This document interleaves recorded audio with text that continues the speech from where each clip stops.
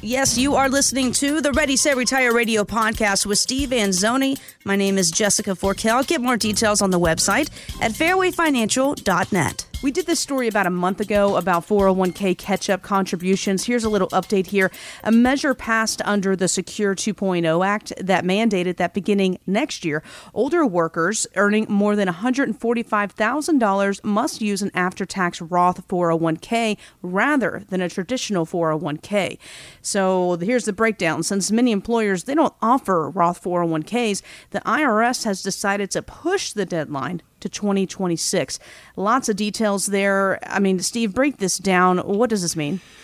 Well, it's just a tricky navigation is what that means. And anytime the government is involved, you can expect that. So remember, a 401k, a 403b, a 457 plan, okay, all these alphabet soup plans are all what is called qualified plans, meaning qualified means that they're controlled by the government, right? They're issued by the government. And so anytime that happens, you're at their whim, right? Their mercy, you're kinda, you're subject to whatever they feel the rules should be, whatever economic environment we're in, whatever political environment we're in at the time will dictate these changes, right? And it's not necessarily in our best interests. There's a shock, right? I mean, look, the main pension that's left in this country is Social Security. And so you got to understand, when Social Security came about, it was in a time of crisis, okay? It was in the 30s, the Great Depression and all this stuff. And so the administration that was in office at the time said, hey, we've got to do something to make people feel better about their future. And so they came up with this plan to take 7.5% of our check, after tax, by the way, we were taxed on it, stick it in a plan for the future, which on paper sounds like a brilliant idea, by the way. And when they conceived the plan, the normal retirement age was 65. But you got to remember, in the 30s, people's life expectancy was, I think, 64. Very short, yeah. Okay, so the plan was brilliant on paper, but in reality was never really designed to pay out a lot of money. And that really shouldn't surprise anybody because the government had something to do with it. So it was really a way to collect money and for someone to feel good about their future, pay taxes on an amount. And by the way, President Roosevelt, who initiated this, said that I will never, ever tax your money when you are retired. Okay, that was a famous quote. And of course, that has long since passed. It's been taxed twice in retirement, too. So we pay taxes going in, and then we're paying taxes going out. And by the way, this is not a voluntary program, right? It's a forced program. So you don't have a choice. And if you're self-employed, you pay twice the tax. Now, don't get me wrong. It's nice to have some security, right? And hence the name Social Security, right? That was purposely put in there that way. And it's not a social plan, though. See, it's not an entitlement program. We pay for that, Jess. It's our money. Exactly, yeah. Okay, but again, they're brilliant with wording. And everyone's concerned that Social Security is in trouble today. And, of course, they're blaming it on people living longer and all that stuff.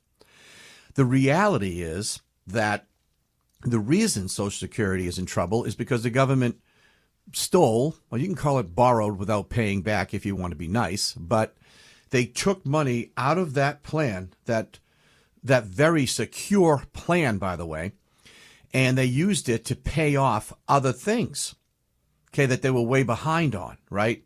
Like Medicare and Medicaid and all that stuff. So basically, I mean, now we're at the point where we're robbing Peter to pay Paul. Exactly. You know, and that's what's going on. Yeah, and we're footing the bill.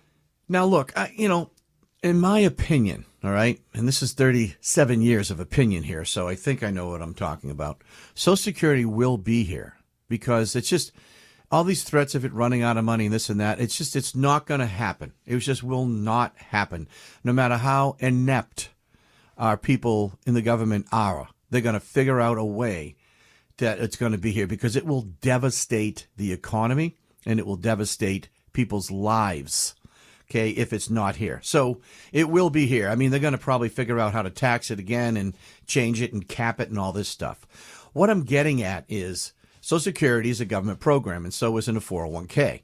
Now, the reason pensions are gone, for the most part, is that corporations weren't required to keep pensions when the 401ks came out. And as a corporation, your mission is to be profitable first. That is the mission of a corporation.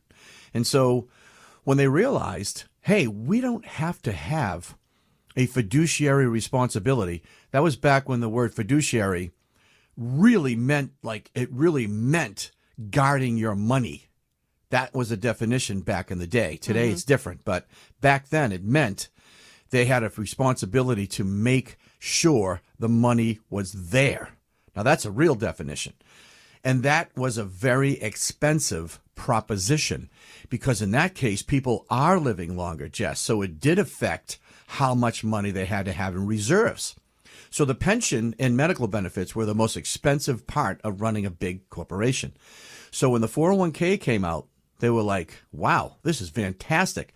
We can offer a 401k, look like a hero, and get rid of the pension.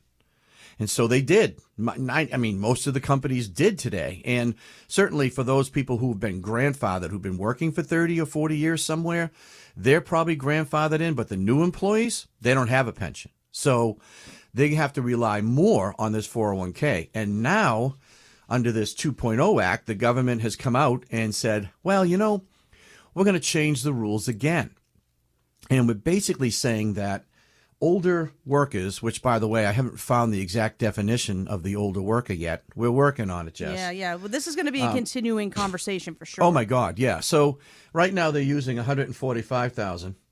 And what they're saying is that we're going to push this program in next year, but because so many companies, especially smaller ones, don't offer the Roth 401k, they pushed it off till 2026. Now, it may or it may not come to fruition because we have an election in 2024. So who knows what's going to end up. But if it does go through, basically what they're saying is that older workers making more than 145 won't be able to contribute to a pre-tax 401k, meaning the most popular 401k. They're going to stop that and make them do an after-tax, which, by the way, I don't think is a totally horrible thing, okay? But they're targeting the higher income person when they're working. And so they're the ones who are going to be affected the most. They're the ones who probably could use the write-off during their working years, Jess. Yeah, and you're so right about that. Yeah, so they're targeting them and saying, well, you can't do that anymore. The trap is that if you are putting all your money, all your retirement money in this one vehicle, you're going to be at the whim of the government. So you're going to be under their control. So what I was saying earlier about you need to have different buckets. And so what we're trying to do when people come in here, we take an x-ray, if you will. What is your 401k like? What's the real earnings? What are the fees? What's going on in it? What are the risks, right? And you need to understand how that works because for most people, it is the number one source of income.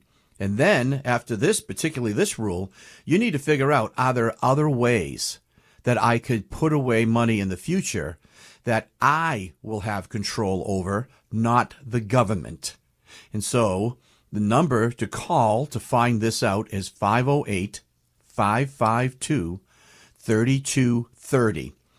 And you give that a call and say, hey, I want to check out my 401k. I want an x-ray on this to see if I'm doing the right thing, what the fees are, what the risks are, and what else can I be doing to help my retirement in the future. So that's what we're trying to help out people with, Jess. And that is the number one thing that I see coming through the door. Am I doing the right thing? Can I have more control?